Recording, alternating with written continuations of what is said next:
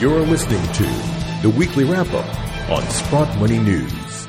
Well, hello once again from Sprott Money News and SprottMoney.com. It's Friday. It's September the 6th, 2019. That means this is your Weekly Wrap-Up. I'm your host, Craig Hemke, and joining us again this week is Eric Sprott himself. Eric, good morning. Hey, Craig, we have a wild week happening here, so it'll be interesting to see how this resolves itself. It will be interesting indeed. In fact, is this a correction or is it a sale? Either way, always a good time to add to your stack of physical metal. So don't forget that these weekly wrap-ups are brought to you by Sprott Money.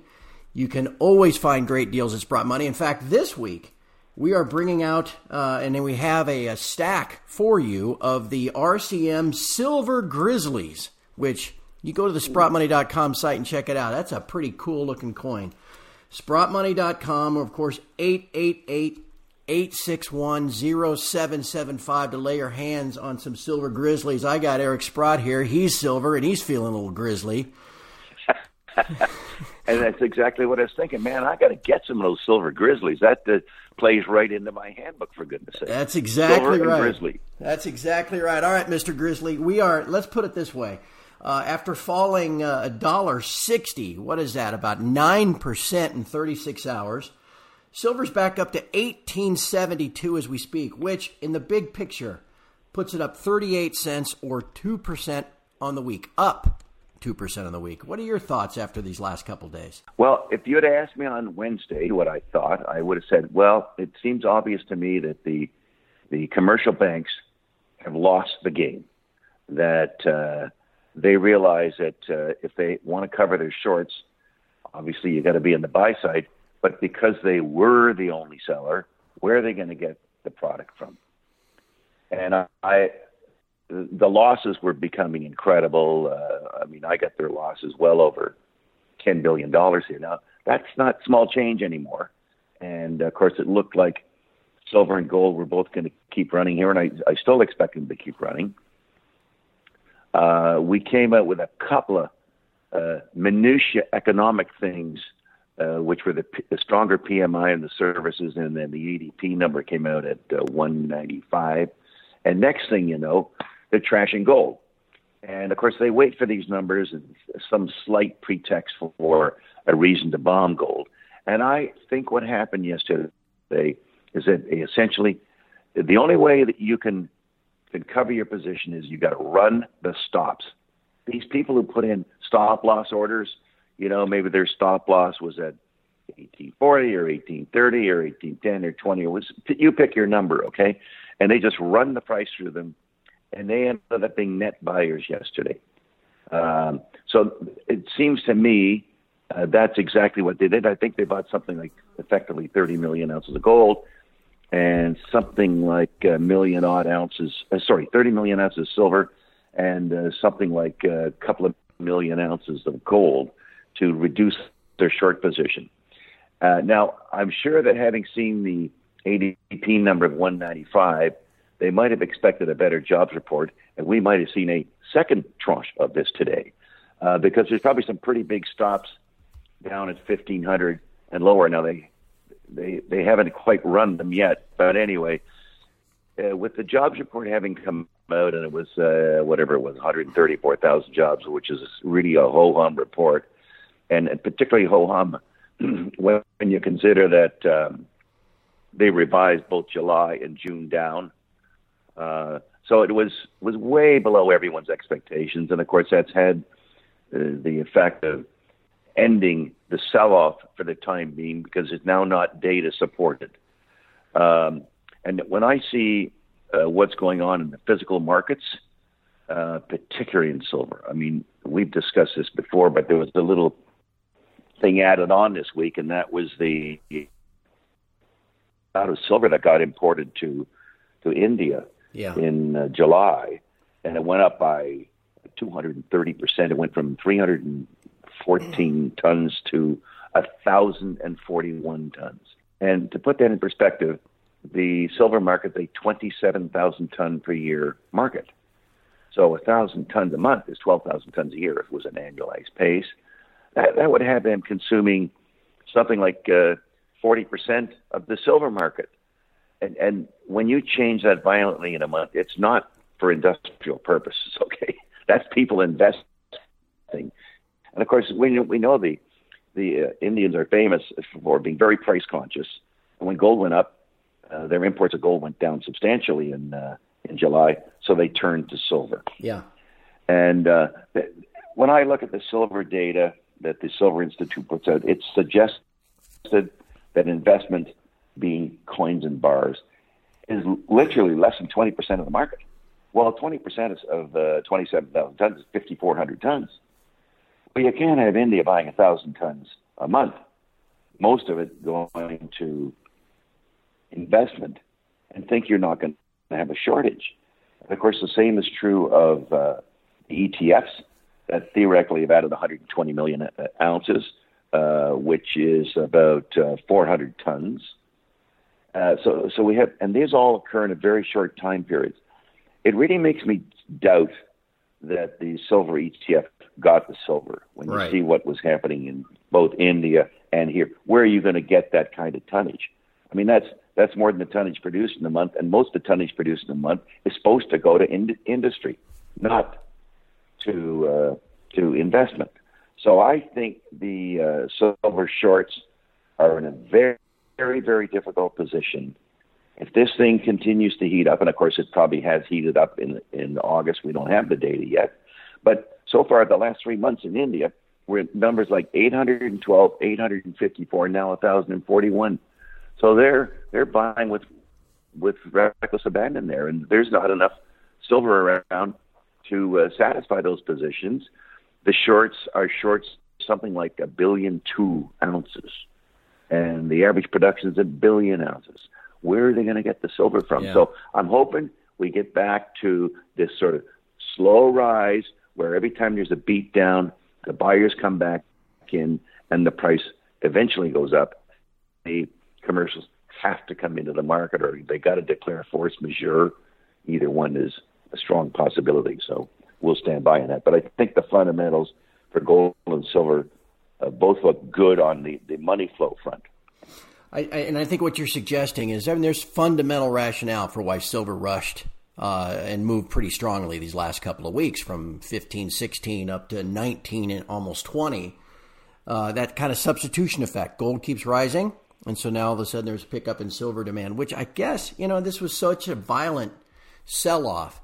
A lot of it coming during COMEX hours yesterday. It really just kind of seemed like a paper trader's stop run, like you said. So this is more of like a little mini correction than a trend change. Would you agree with that? Well, I think it's fabricated. There's no doubt in my mind that it's fabricated. These guys, they're all in it, okay? You got 8 commercial traders that are short like a ton of silver. Yeah. And, of course, you notice that silver went down the most, okay? Because that's really what's where the Achilles heel is, because that's where the physical demand and the money flows can change that physical demand so quickly. It's such a small market. There might only be 1 billion ounces available for that costs you $18 billion. Well, in this day and age, what's $18 billion? I mean, what if one central bank decided to buy silver instead of gold? It'd be all over. So, and by the way, I love going back to the data points. When I look at the trading in the S and the trading in the GLD, like yesterday. Yesterday, the GLD got something like just under $3 billion of trading, and the SLV had something like 850 million. So we're talking a ratio of 3 to 1. The price is 80 to 1. Mm-hmm. The buying is 3 to 1, and 90% of gold's available for investment, and only 20% of silver is available for investment. SLV is an investment vehicle. I mean, how can this go on? Right. It's really it's begging the question here. Like, when's this whole thing? So I still think it's going to break, and it might just be that they got a cover on a rising price, and therefore we could see some dramatic action in both silver and gold here, which is I continue to expect. And before we get to some of the specific names that have been sent in this week for you, Eric, let's just talk again real quick about the dynamics of a bull market and how an increase in the price of the metal flows through to share price, to book value, to earnings, all that kind of stuff. Can you add some wisdom there just to remind people of where we are in this? Well, of course, I've always, when I talk about, when I first mentioned, well, what if the gold price goes to $1,450 when it was at $1,275? I said, geez, it's going to change the value of companies dramatically. And then you go to $1,550, and I've got guys talking about $1,650 and $1,700.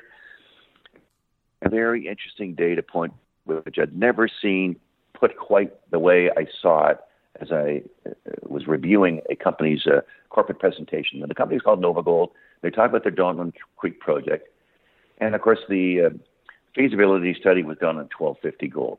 But they had a slide saying, well, if the price of gold doubled, the net asset value of our property would increase by 22 times. 22. And that, to me, is what it's all about here, that the returns that you could get from gold going from $1,250 to $25, in that instance, is 22 times. And, of course, the higher the cost of production, the more that NAV improves price, because it iterates on itself, right? If you're getting so much more money in faster, that the present value improves quickly, because the first few years of present value are more important than the last years of present value. Because something out 15 years discounted at 5%, I mean, the impact of a price 15 years, it hardly has any effect because of the discount factor. So when people are looking at some guy's feasibility study, NAV is X, just imagine if that could be 22X 15 years out. I mean, it's very dramatic. And I've seen it in other companies. I was looking at a company where at $1,250 gold, the PNAV was X. I'm going to use X. And at $1,400 gold, the PNAV by 150%. So on a roughly 13% increase in gold, the PNAV went up by 150%. Wow. And Eric, I want to ask you this too. In your experience, we've seen in the last 90 days these big run in gold and silver prices. We're getting into earnings season again for the major producers. How quickly would you expect to see those gains show up in earnings per share? Well, Craig, for most companies, it's going to be immediate. And I'll just use Kirkland Lake as an example. It's not a hedged producer. The average price in the second quarter was probably like $1,307. Maybe we're going to get an average price this quarter of $1,500. If their margins were $600 at $1,300, they're going to be $800 at $1,500. So their earnings could be up by 33%.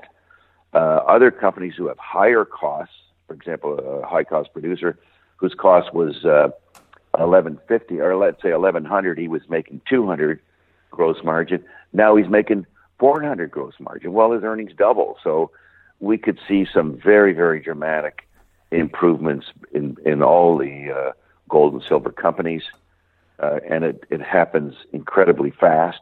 And I'm using $1,500 as, let's say, an average for the quarter. It may or may not be there. We're above that now. But even next quarter, let's say we ended this quarter at $1,600. Well, now we're starting the fourth quarter. We got another $100. So, a company like, for example, Kinross, they could have another 25% earnings increase by being at $1,600. So it happens quickly. Okay. Well, we'll keep an eye on it. Earnings season should be starting pretty soon. Eric, you're always very generous with your time, and we always have folks sending in their own ideas they want your opinion on. And just to remind everybody, we look at all of them. We take all your emails, all your Twitter suggestions, and I run them past Eric. And to save time, if he does not have an opinion, then we don't talk about it because we can't get to all of them. But we look at all of them. Believe me, if you send them in, we talk about them. So we only get the ones, though, where Eric has an opinion. So I've got a list of 5 or 6, Eric. We probably better dive right into it. We had a couple people ask about Orcana. I know that's not one you have a strong opinion in, but I wanted to make sure we get that one out there. Yeah. Well, it's a silver producer. I had been invested in it before, and it had been somewhat of a disappointment for me. I don't own it. And that might be just because of my history that I don't want to go there, but it's obviously going to move in line with the other silver producers. I guess that's probably the best way of putting it. Sticking with silver, how about Silver One? Well, Silver One, I made a large investment in simply because it was recommended to me by Keith Newmeyer, who was on the board of Silver One and trying to help them along.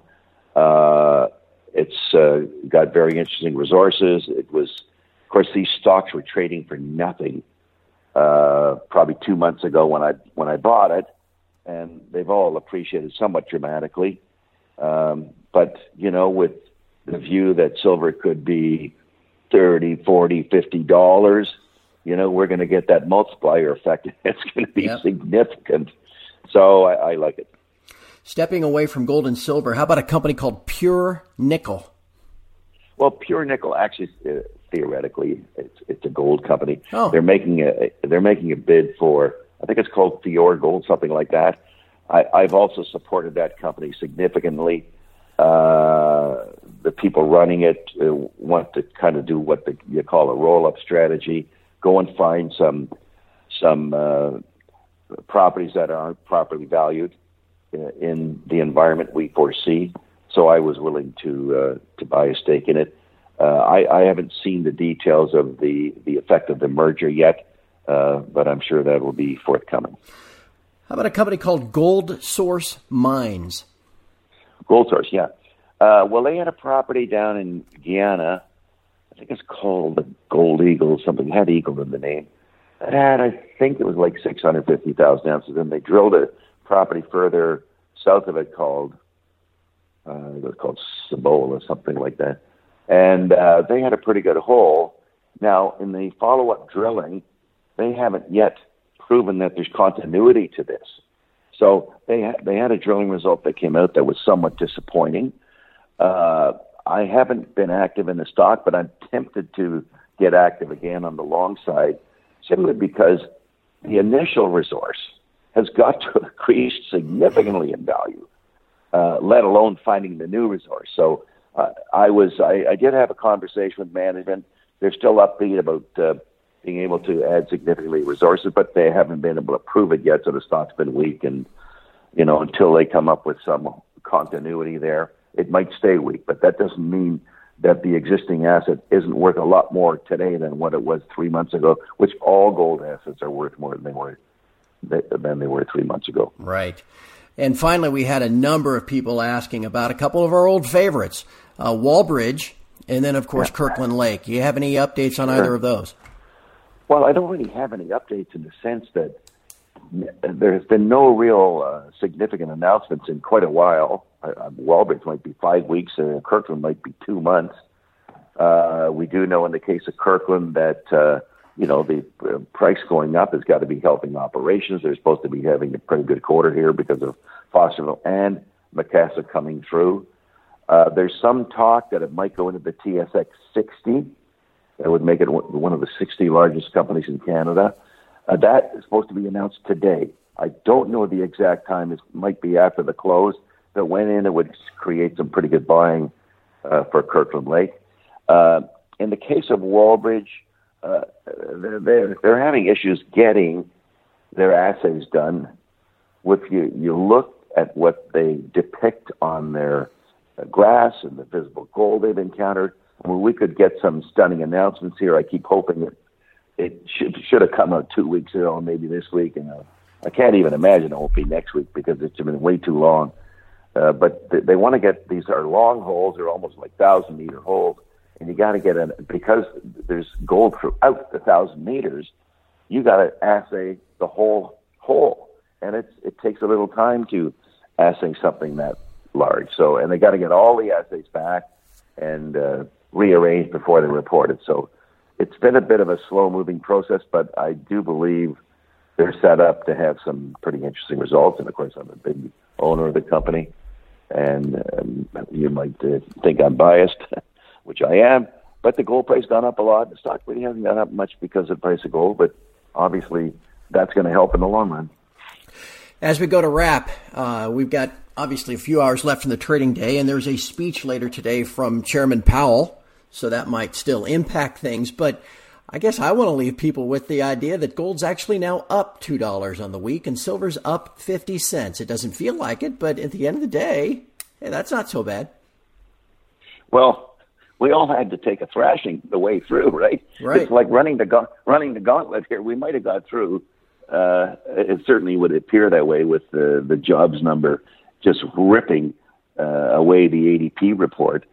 So we've taken that crutch away from the cartel support, and now fine, they can say that the PMI number is good, but we keep seeing the manufacturing weak, and you see the numbers out of Germany are weak, and there's all sorts of weakness globally. So I don't think people should get too excited about the economy getting stronger. So yeah, it looks good. I'm sure that the cartel would have loved to have bombed it with about a 220,000 job number, but they didn't get it. So we're in pretty good shape here. So to that end, if you and I are right, and this was just a little mini correction rather than a trend change, it's always time to buy the dip and add to your stack. Sprott Money is the way to do it. You can buy metal there. You can store metal with us at any of our locations around the world. SprottMoney.com is where you want to go, or of course you can call us 888-861-0775. Eric, my friend, I hope you have a great weekend, and I very much look forward to talking to you next week to see where we are then. I'm going to get right off this call and buy some silver grizzlies. I just relate to that, and I got to add it to my collection. So I'm looking forward to next week. Let's hope we don't have to get thrashed again next week. We'll see. Let's hope not. All right, my friend, have a great weekend. And from all of us here at Sprott Money News and SprottMoney.com, thank you for listening. We will talk to you next Friday.